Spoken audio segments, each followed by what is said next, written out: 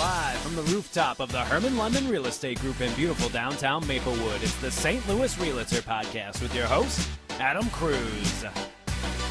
All right. Welcome, everyone. This week's podcast number 5, starts now. Today's date is November 25th. I think we're 2 days before Thanksgiving, 1 day before the largest party night of the year.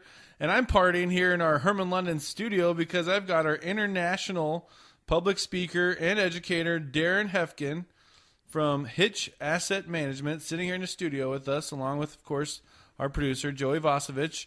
And we are going to really dig into things tonight, Darren. I've got a lot of detailed questions for you, but why don't you say hello to the group here? Hello. Glad to be here. Excited to be here. Excited to see the show. Heard a lot about it, so excited to see that I'm welcome to be a part of it. Absolutely. Darren's been a realtor with our company now for at least a few years, right? You were on our first... I think we're going on 4.5 years now. 4.5 years now? Great. Okay.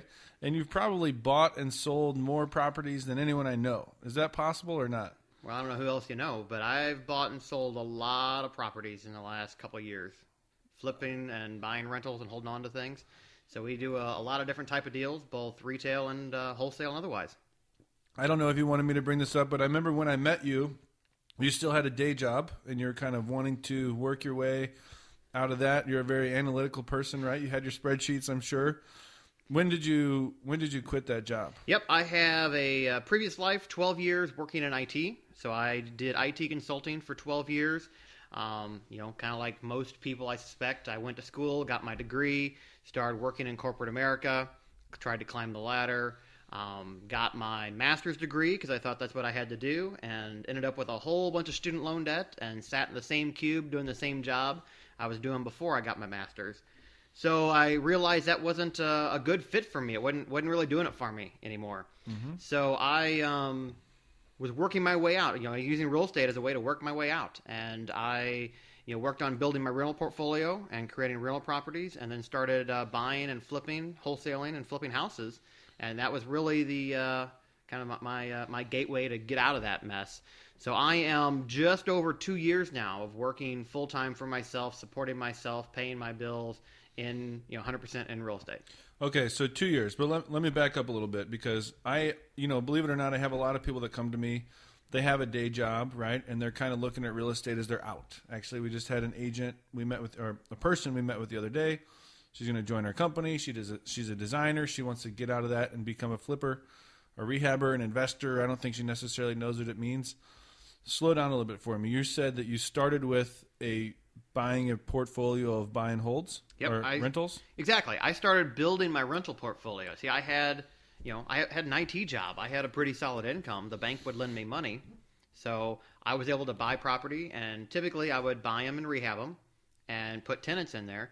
And the reason I did that was because I wanted to have a solid cash flow every month. What I was looking for, in an ideal world, is I was looking for a way to cover my known expenses, my house payment, my car payment, put food on the table. Okay, get out of the rat race type of thing. Exactly. And then I didn't have to, if I could do that, that gave me a comfort level that I could leave the 9 to 5 and the steady paycheck, so that I didn't have to, worry about how am I going to put food on my table, how am I going to pay my bills this month.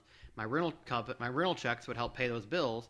And then every time I flipped a house or I rehabbed a property or I wholesaled something, I could decide, what am I going to do with that money? Am I going to, pay down debt, student loan debt primarily? Am I going to buy another rental property, or what am I going to do with it? Okay, so you bought houses and you rehabbed them straight up. You didn't just buy houses that were in decent condition already and just rent those out. You did have to do rehabs up front? Yeah, I typically, I've always been I've always kind of had a proclivity to find those things that need the work. Part of that is probably because my dad is a CPA, and he's beat into my head, get things cheap and save your money. So I knew that if I bought things that needed work, I could get them at a significant discount. And the more I rehab, the more I can manage my costs and lower the cost to do it. So I'm, in essence, instead of bringing a check to closing for my equity, I'm creating the equity myself by rehabbing the house and building the equity into the deal. By the way, the only way I was able to get Darren here tonight is because I owed him a check, so he had to come and pick up a check while I was here. No, I'm just kidding. Okay, but Darren, let me keep asking you questions if you don't mind, all right? It sounds like you sort of mentioned 3 things that you do. I'm sure you do a lot more, but I heard wholesaling, I heard flipping, I guess, or rehabbing, and buy and hold. Is that right? Those are three main things that you do? Yeah, I mean, I think that most mature real estate investment companies should have at least 3 streams of income coming in. Okay. It's on the active side, it's wholesaling and flipping houses. So it's buying property, selling that property to other investors, typically. Wholesaling means you buy it, you literally do nothing to it. Or you came up with your own term, didn't you? Well, I mean, you can do it like a prehab. Prehab, that's right. Yeah. That's a Darren Hefkin original, as far as I know. You can. I won't argue that. I won't confirm. I will neither confirm nor deny that. So you buy it junky, you clean it up a little bit. Yeah. So like, if I found a house that a hoarder was living in, right? So somebody that they just buy all kinds of stuff and they just cram it into their house, and then that person dies and the kids get stuck with this house full of junk. What we could do is we could buy that house from them.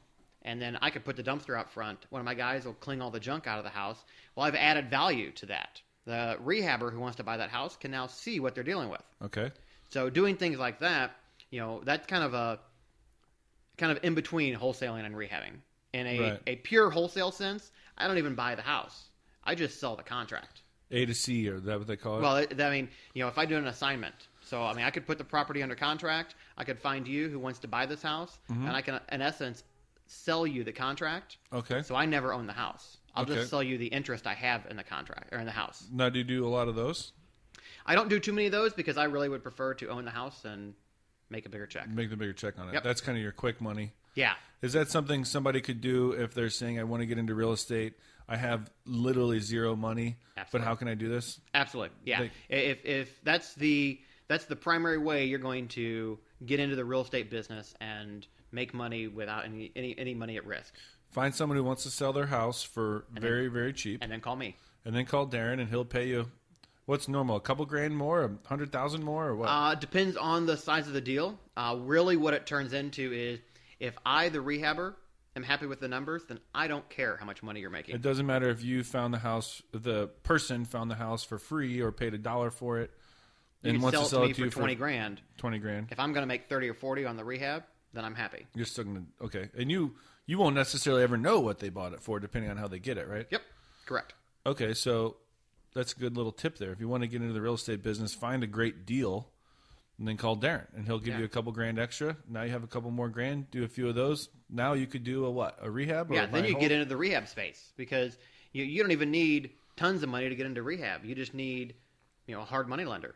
And here in St. Louis, there's a ton of hard money lenders that will lend locally. So, you may need a little bit of money, that your skin in the game, kind of like your down payment. So you may need a little bit of money, so a few wholesale deals to generate that. But otherwise, you can use that hard money lender and do the rehab yourself. Okay, so do you have a hard money lender you want to mention or not? Nobody I've cleared yet. No. Nobody I've cleared yet. Okay. Nobody that I've made aware that I may be publicizing. Is the hard money lending game, is that where it's kind of like backroom stuff, or is that like you can Google hard money lenders and they'll come up? Yeah, Google hard money lenders in your zip code. You'll get all kinds of them. There are some that lend nationwide. There's some that lend very local. There are some guys that lend very local to St. Louis that when you're in the real estate circle in St. Louis, which is it's a little concerning to how small of a family it is and how we all know each other. But when you're in that network in St. Louis, you learn about who those players are. And, they all have their own rules on what kind of deals, what part of town, how much money they lend.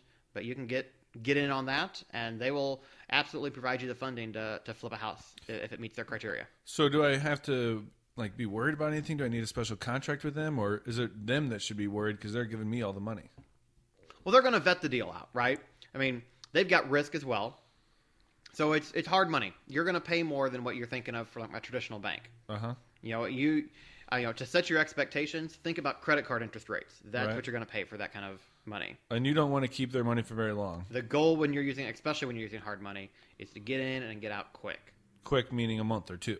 Yeah, I mean, well, as quickly as possible. Now, and on most rehabs, you're going to spend 4 to 6 weeks at least on the work, and then you got to get it listed. It depends on how hot the area is, what the market is, and all a lot of criteria there. How long it takes you to sell the house, but you really want to plan on being out of that hard money in 4 to 5 months if you can. Okay, now we're just kind of doing a 10,000 what's that saying? 10,000 feet overview. 10,000 foot view. Yeah. 10,000 foot view of your 3 different types. We've talked a little bit about wholesaling. We talked a little about rehabbing. What's your third thing you do? Rentals.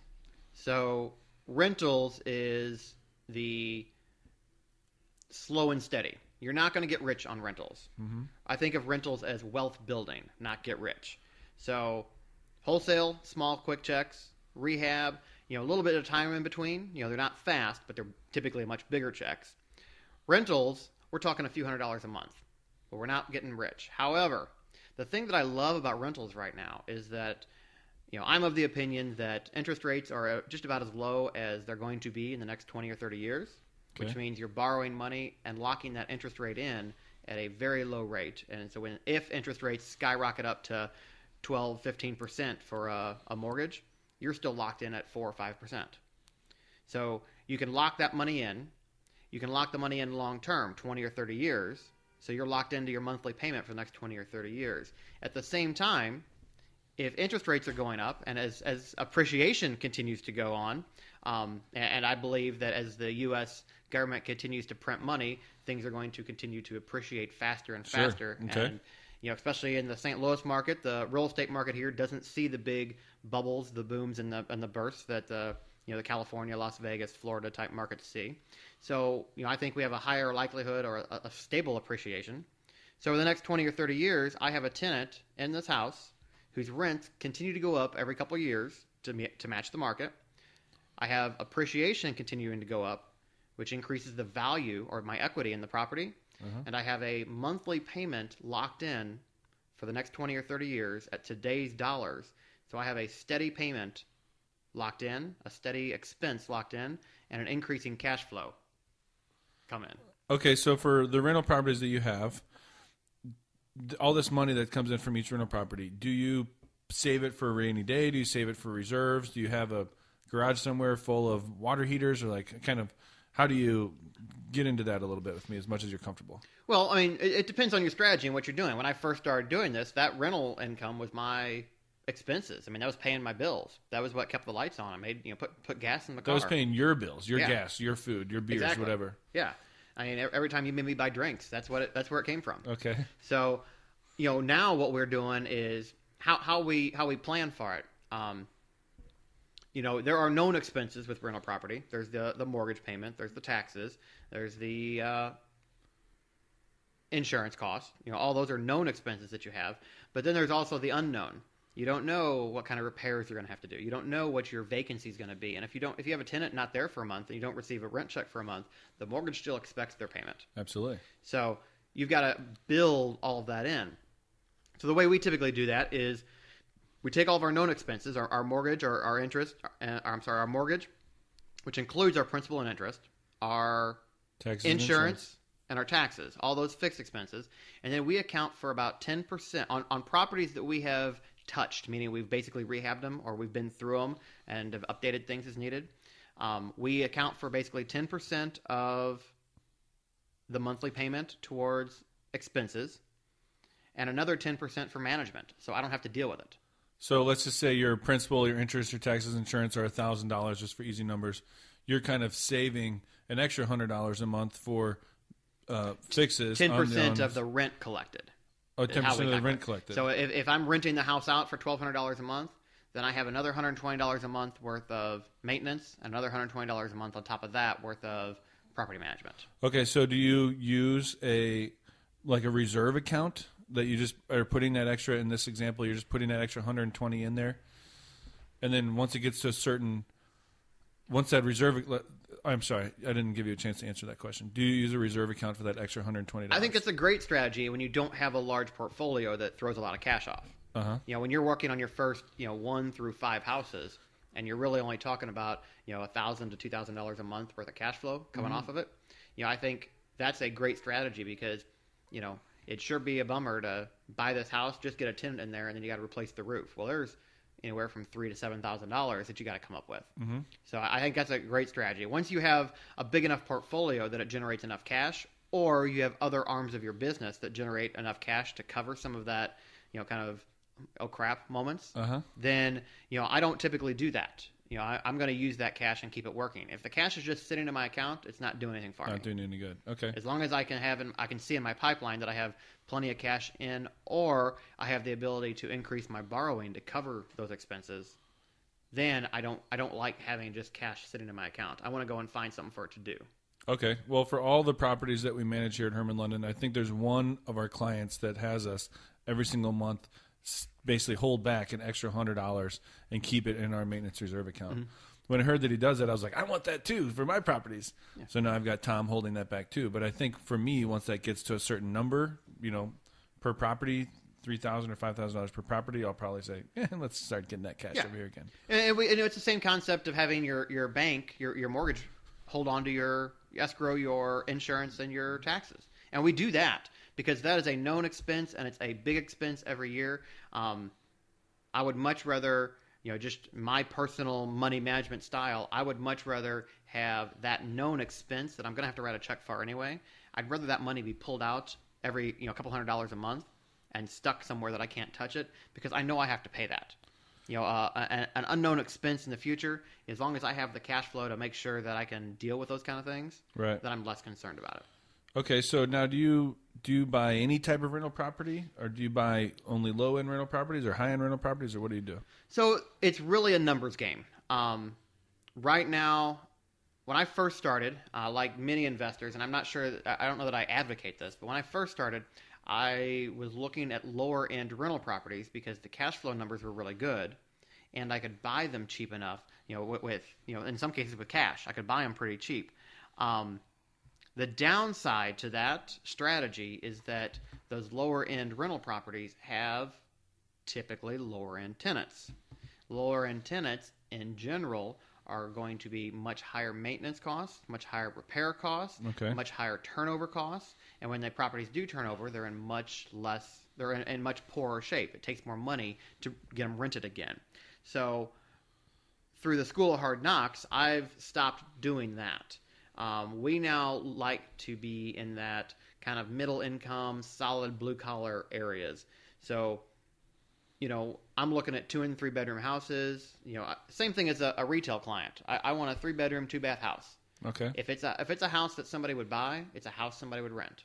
Mm-hmm. And I'm looking at really, what are my cash flow numbers? If it's a house somebody would buy, it's a house somebody would rent. Absolutely. And so, do you have a certain percentage of whatever that you want to make on cash flow? Is it like, hey, I better make $300 a month, or is it percentage? Right now it's dollars. It's my hard and fast rule is dollars, and if I can't walk away with about $250 a month on a project that is a very conservative, solid $250 a month on it, then I'm going to look long and hard at why am I doing it. However, that number will go down if I like the area a lot. If it's an area I know I can rent quickly, if it's an area I know that values are very stable, or I believe that are going to increase in value in the near future, then I'm going to accept a little bit less cash flow because I expect a better long-term payoff. So if you're willing to buy a property, let's just say for $150,000, even if you know you're only going to make $250 a month on it. Yep, absolutely. That's $250 a month I didn't have before. I have banking partners that will help me finance those things because I have history and relationships. Okay. So I'm not really out $150,000. I'm leveraging other people's money to do that. Okay. Well, let me jump into the rehab stuff with you a little bit. Okay. Whenever I've brought you a potential deal for you to buy, you always show up, or at least you used to. Now you don't anymore, but you used to show up kind of with your iPad and you were making little calculations and stuff. What did you use before, and I guess you don't do that anymore because you just know now, or what? Yeah, I still have I know what it costs me to do things. I have when you say that, you mean how much is it going to cost you per square foot for carpet? How much is it going to cost you to paint a house and that kind of Exactly. thing? I know, but see, at a much higher level. When I meet with you, walking through the house the first time, I know things like this house needs a new kitchen. It's going to cost me $10,000. Okay, so you don't need to count how many cabinets there were. The only thing I typically count are windows. Okay. Because that's an easy thing to count, and it's a fixed number per window, roughly. Okay. But all I'm looking for is to get into the ball game, right? Every time that we've looked at property together, I've said, hey, I need to be around here. Uh-huh. If I can be around here, then let's talk and let's see if we can tighten it up. And then I'll bring my crew in if there's anything questionable that I'm not comfortable with. Okay, or if it's a close negotiation or something like that. Exactly. You Or, get you know, more detailed. Because I have tools that help me calculate, here's how much money I'm going to make on this based on how much I buy, how much I spend on rehab, how long I hold it, what we sell it for, all of that. And I can then decide, hey, if the seller is not willing to, come down another $5,000, am I going to be okay with those numbers? Are those tools that you've created? Are those tools that your speaking company sells, or is those tools I can download for free off, Google Play? So most of those are tools that I have taken from the company I work with that I learned how to do this with, Okay. and I speak for now. Most of those are tools from there, and then I've customized them to work for our business. Now, can I ask you a little bit about your speaking? Can I jump Sure. off to the side? Absolutely. So, where do you speak? I travel all over North America. It's kind of my side gig, and it has turned into a passion. It's a blast. I love doing it. I travel all over North America, so it's in the U.S. and Canada. I usually will travel out on a Friday. I will go and teach a 2-day seminar on the weekend, and the seminar is a classroom full of people, anywhere from 6 or 8. I've done it to as many of 70 people at a time, and will be kind of the high-level overview of here's how to set up and run your rehabbing business. We'll talk about wholesaling, we'll talk about rental, we'll talk about rehabbing, we'll go look at property every weekend. I go wander 3 or 4 properties in whatever the city I'm in, and I will find, we'll walk through, here's what you want to do, here's how you have to repair it, here's the pieces that you need to pay attention to, and then here's how to submit the offer. Okay, that's kind of neat. So these are usually kind of new investors or just people wanting to learn a little bit more.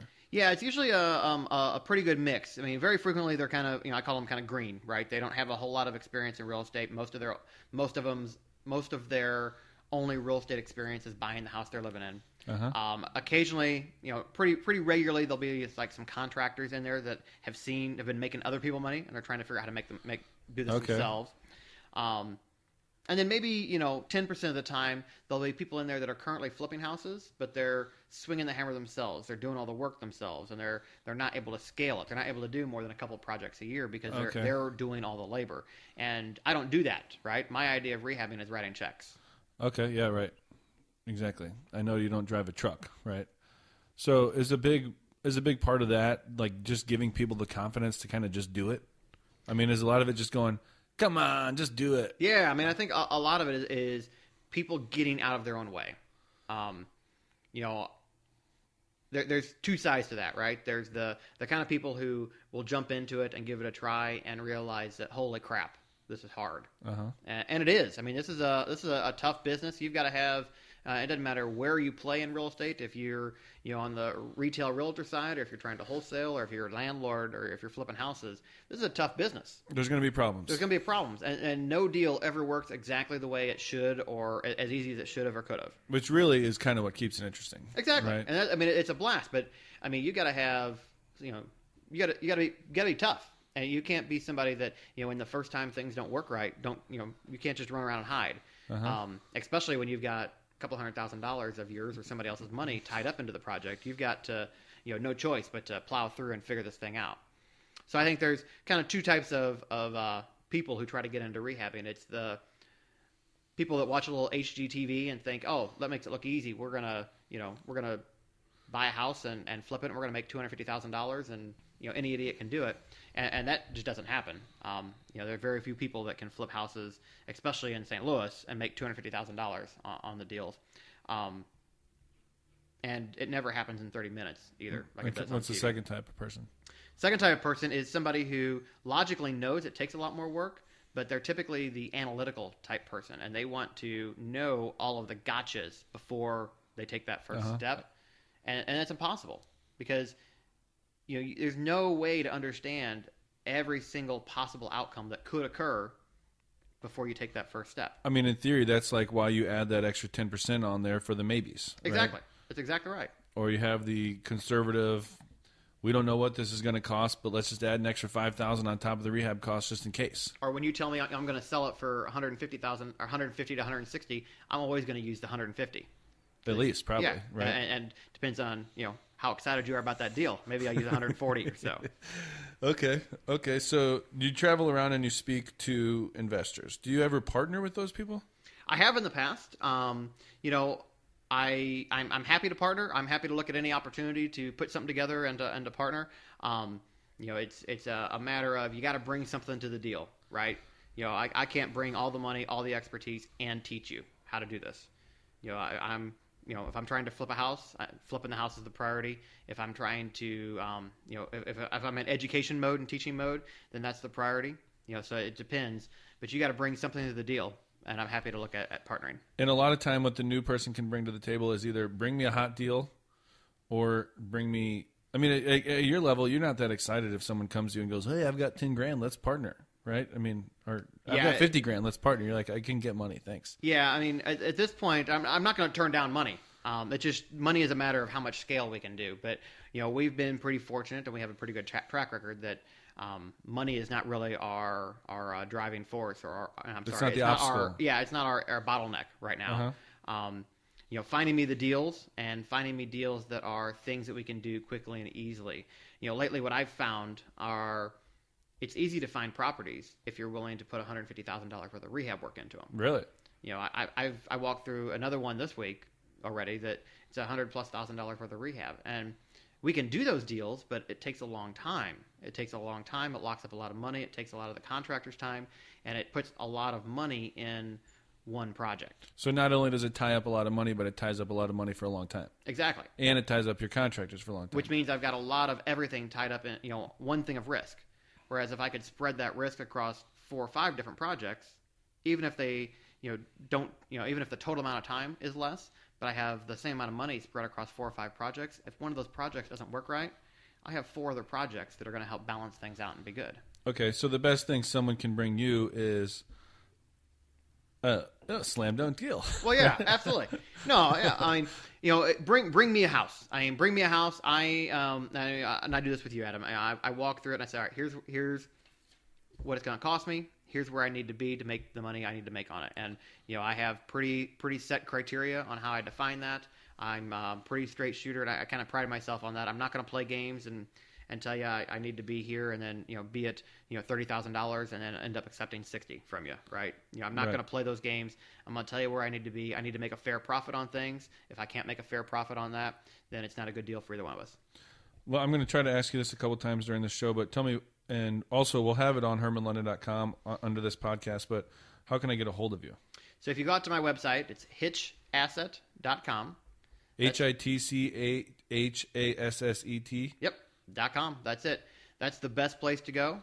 And you can either fill out the form, and if you have a deal you want to send us, you have a property, you can fill out the form, and that'll go right to my team, who will evaluate it and get back to you. As a matter of fact, you'll get an email back from us almost immediately on those. It's got our phone number on there, too, and you can dial that number, and if you follow the prompts, you can find me right there. Let me ask you a couple other questions. What is Hitch? Hitch is a nickname I had. Have I told you this story before? I think so. I think I did, yeah. But I want it for the people here. No, okay. So Hitch is a nickname I had. I had some very dear friends of mine who are no longer with us, and they gave me that nickname after a long night of drinking and doing embarrassing things. So it was kind of an homage to the good memory of my friends that are no longer with us.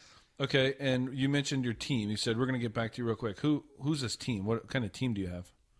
So I have a business partner. His name's John, and he manages now all of the construction side of the house. He does. So he's over there meeting with your contractors? Yep. He spends just about all day working with the contractors, the project managers, the vendors, making sure things are going right. Is he the GC or like the general contractor? Or is he managing a GC who's managing the plumber, or is he managing the plumber? Depends on the situation. Sometimes we hire GCs. Sometimes we use our regular guys. And we do it in-house. So if it's one of these smaller deals that you like, then you don't necessarily need a general contractor. Actually, we tend to do it the other way. If it is like when we rehab our rentals. Okay. Typically the level of finish required in a $100,000 rental house is much different than the level of finish required in a $400,000 house. So we will hire a general contractor and very quickly get the rental done. Okay. Get it done, get it clean, get it functioning. Less extreme detail necessary. Exactly. And when the property requires a higher level of detail, then John is in there in much more detail. He's very meticulous with those things. Okay, so you have a business partner, John. Mm-hmm. Business partner John. We have an assistant in our office who does most of our administrative type work. So that's Lori, or LC. She does most of our administrative work. And I have an acquisitions person, a marketing person that is full-time, works 40 hours a week for me. She normally works Tuesdays through Saturdays. So if you talk to anybody, you call us at that time, anytime on Tuesday through Saturday, you typically be talking to Ann. She's an acquisitions person, meaning that if someone fills out on your website that they have a house to sell, she's the one who's kind of evaluating the deal? Exactly. Any of the marketing that we send out, she gets the phone calls, she gets the emails, she does all that. She is the first touch because I'm traveling all the time. So I don't have the luxury of being able to do that directly.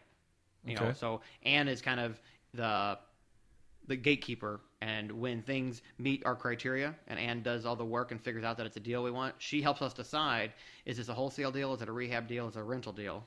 So she's personable, but she's also kind of analytical, I guess. Oh, she's extremely analytical. Okay. Who else is on the team? That about covers it. That's our team of regular people. I mean, I bring in people to fix whatever problems or do whatever one-off things. I mean, I work with my partner to do some of the design work on the deals.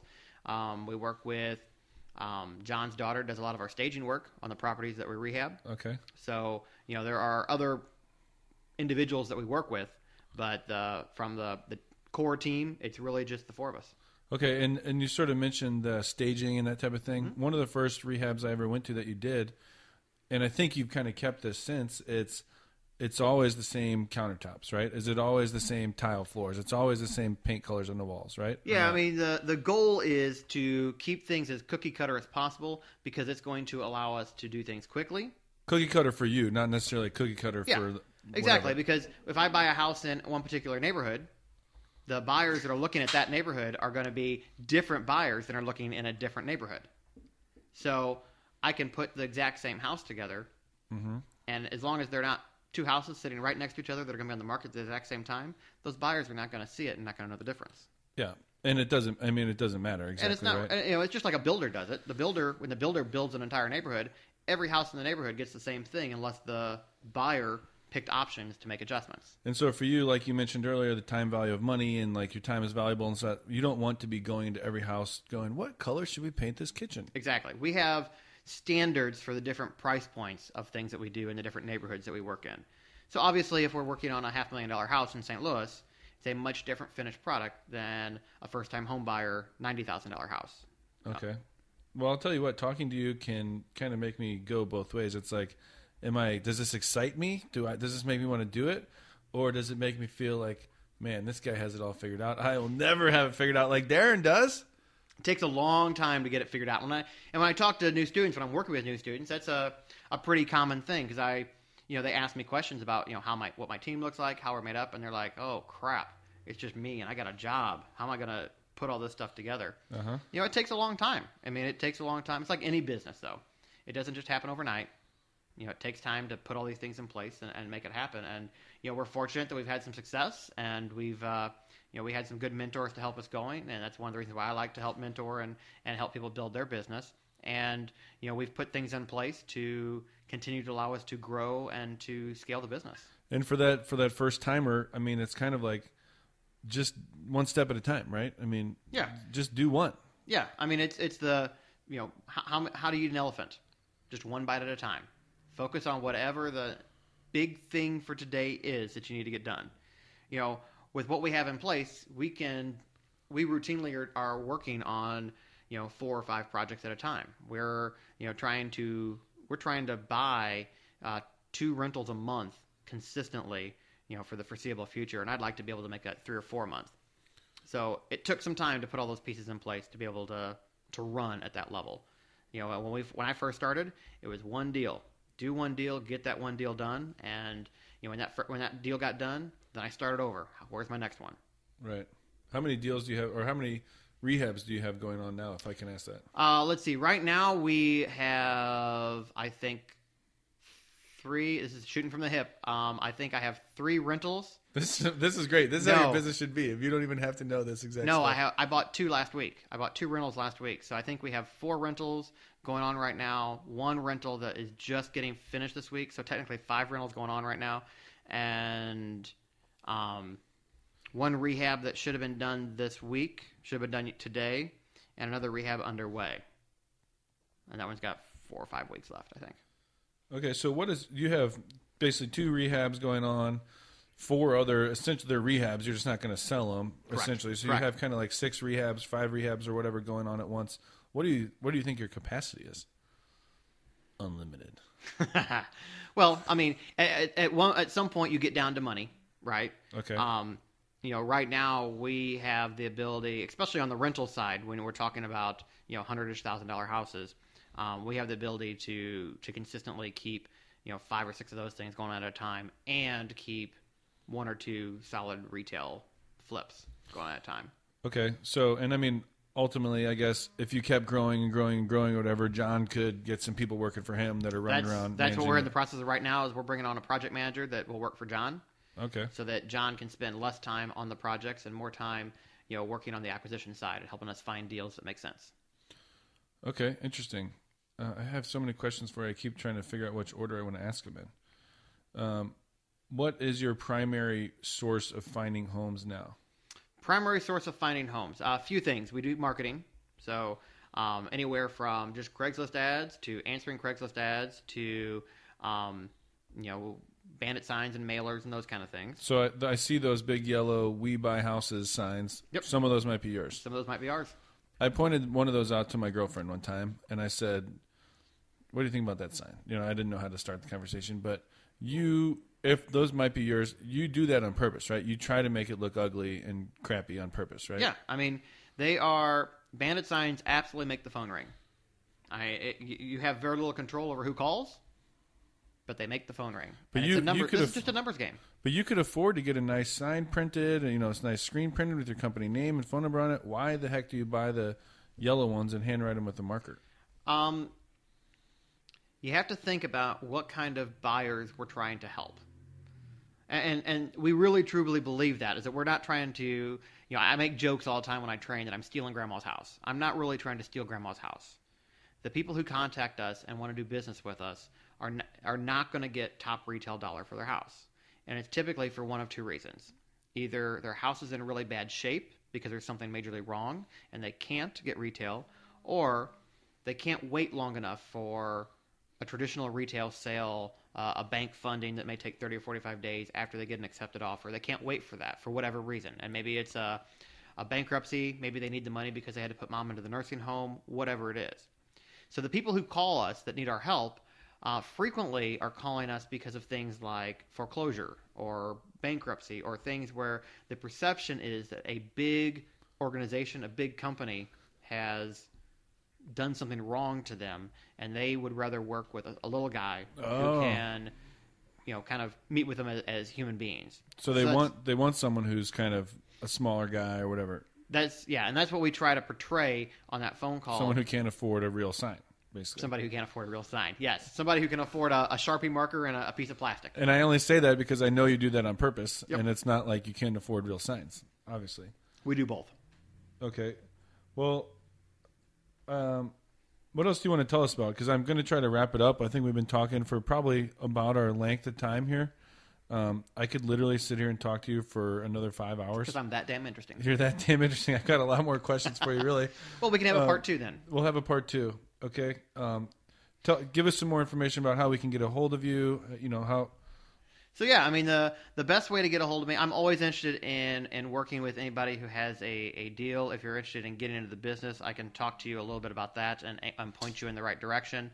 I just don't have the time or the capacity to do any personal one-on-one coaching, but I can definitely point you to, kind of where I got my training and who I work with today, to get you on board if that's what you want to do, if you're serious about building a business and turn this into something. So my website is the best place to come find me. That's hitchasset.com, HITCHASSET.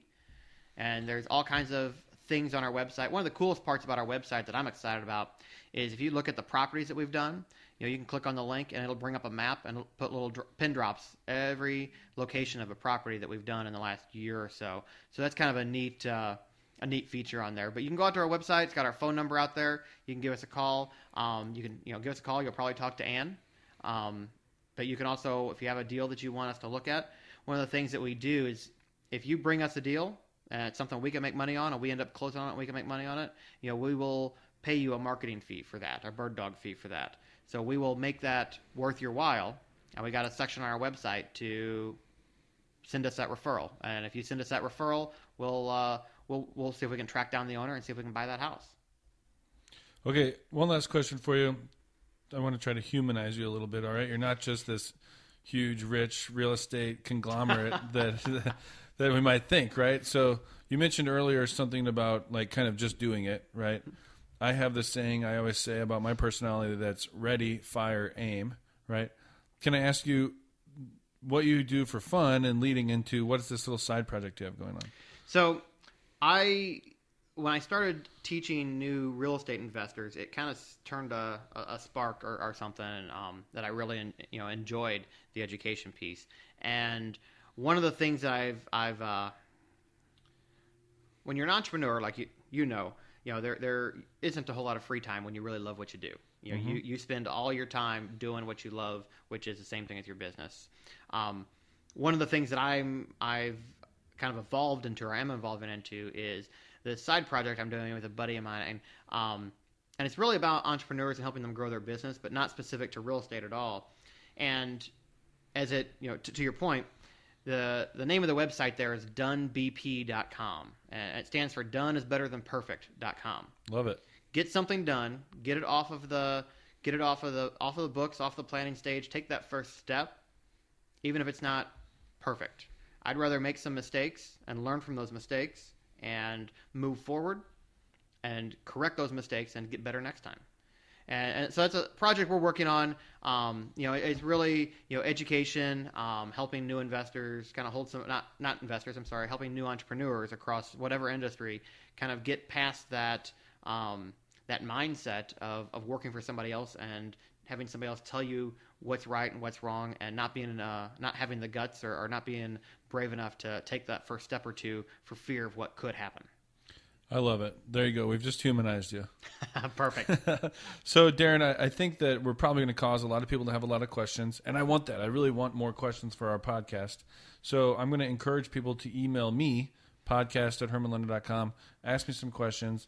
Then we'll be hitting you up. Maybe I'll owe you a check again here sometime soon. I'm just kidding. Perfect. And we'll get you back here, and we're going to just ask you a lot more questions. Maybe we'll go in depth about a deal or something like that. Perfect. I'd Does love that it. sound good? Absolutely. Right. Happy to do it. Perfect. Thanks again. Appreciate you. Take care. Absolutely, sir. Thank you. All right, wow, okay, that was fantastic. I could ask Darren questions all day long, as you probably heard me say a few times, and we just got our picture of Darren, so if you want to check out our website, hermanlondon.com, click on the blog, click on the latest podcast. This is podcast 5, and you can see a picture of Darren here in our studios. And I'm just going to go through a couple of the questions that we had this week. I'm going to really encourage you to ask some more questions. Keep them coming, podcast@hermanlondon.com. And, check out our website if you want to see some of the pictures. And so here we go. I had a question about Lake St. Louis. There's someone who owns a home in Lake St. Louis, but they don't have access to the Lake St. Louis lake. They can't put their boat on the lake.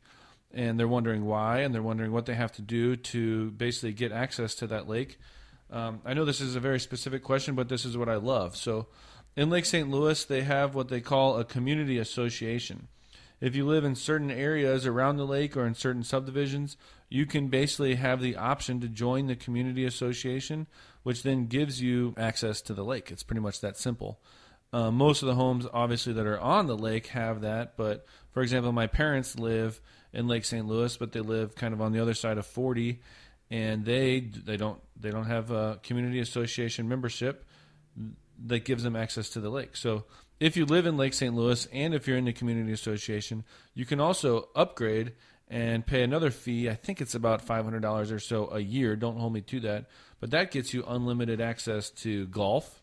That's right, unlimited access to golf, access to the tennis courts, that type of thing. So the basic question was, if I live in Lake St. Louis, how can I get access to the community association, or why don't I, or access to the lake? And that's it. You basically have to have access to the community association.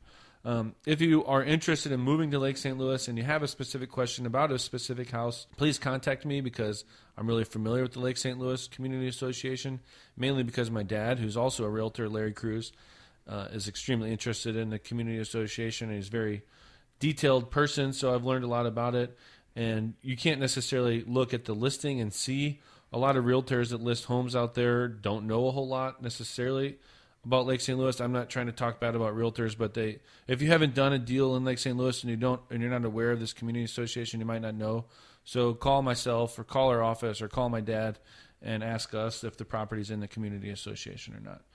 So, our office number is 314-802-0797. My dad's name and number is Larry Cruz, and his number is 314-614-9108. He's truly our Lake St. Louis expert, so if you have specific questions about it, I guess just call him directly. We met today with a realtor who is, I guess you could say, older than a millennial, or older than a, what's it called, X class or whatever. I forget what it's called. There's no, I don't know the nice way to say that. They're just a little bit older. They're probably over 45 or whatever.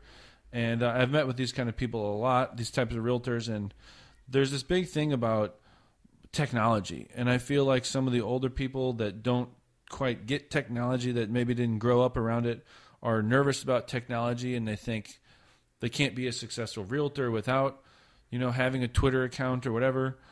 And I've seen some young people some young realtors who all they do is count on their Twitter or their Facebook account or whatever, and that doesn't necessarily get them the kind of business that they want. So, the question is kind of like, do I have to be a web guru to be successful as a realtor?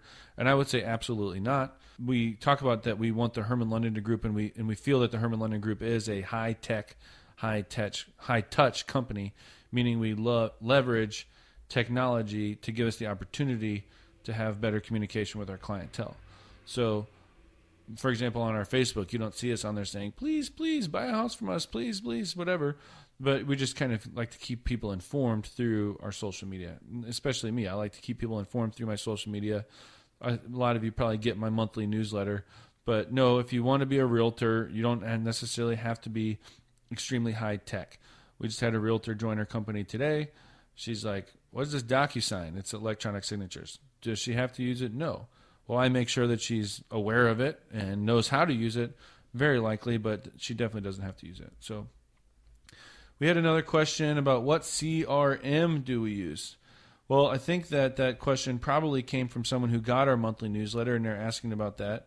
The CRM that I use, the software basically that I use to keep track of my database, past clients, friends, family, that type of thing, we use a system called Realty Juggler. You can go there, realtyjuggler.com. I always describe that software as being extremely ugly, but as ugly as it is, it's double as effective. It's really a great software. Keep track of my database. We use it to keep track of tasks on deals that we have, so we always know where we are. In theory, we'll never miss something because there's a task assigned to it, and that's what we use Realty Juggler for. And then for the monthly newsletters, we use MailChimp, or sometimes MailyGin, but in general, we love MailChimp. Lastly, and we're just going to wrap this up because we had a really long interview with Darren, which was fantastic, but I wanted to put a call out to the realtors. I just got elected to be, I guess I got appointed to be on the board for the St. Louis Association of Realtors. We just had like the big gala for the new president to be appointed. I'm now on the real estate board. I'll be on it for a year, and basically I want to know, how can I serve you? If you're a realtor listening to this podcast and you have questions or you have feedback or you want something else from the Association of Realtors, I would love it if you would reach out to me. I don't care what company you work for. So I've been on a lot of different committees, and so I'm pretty familiar with how it all works, but I love to serve you, especially, I guess, any realtor really in general, but especially if you're another small real estate broker or boutique company or that type of thing. I'd like to make sure we're well represented and that you're informed. One of the reasons I love being on the St. Louis Association, being involved there and being on the board and being on these different committees, is I love knowing what's going on.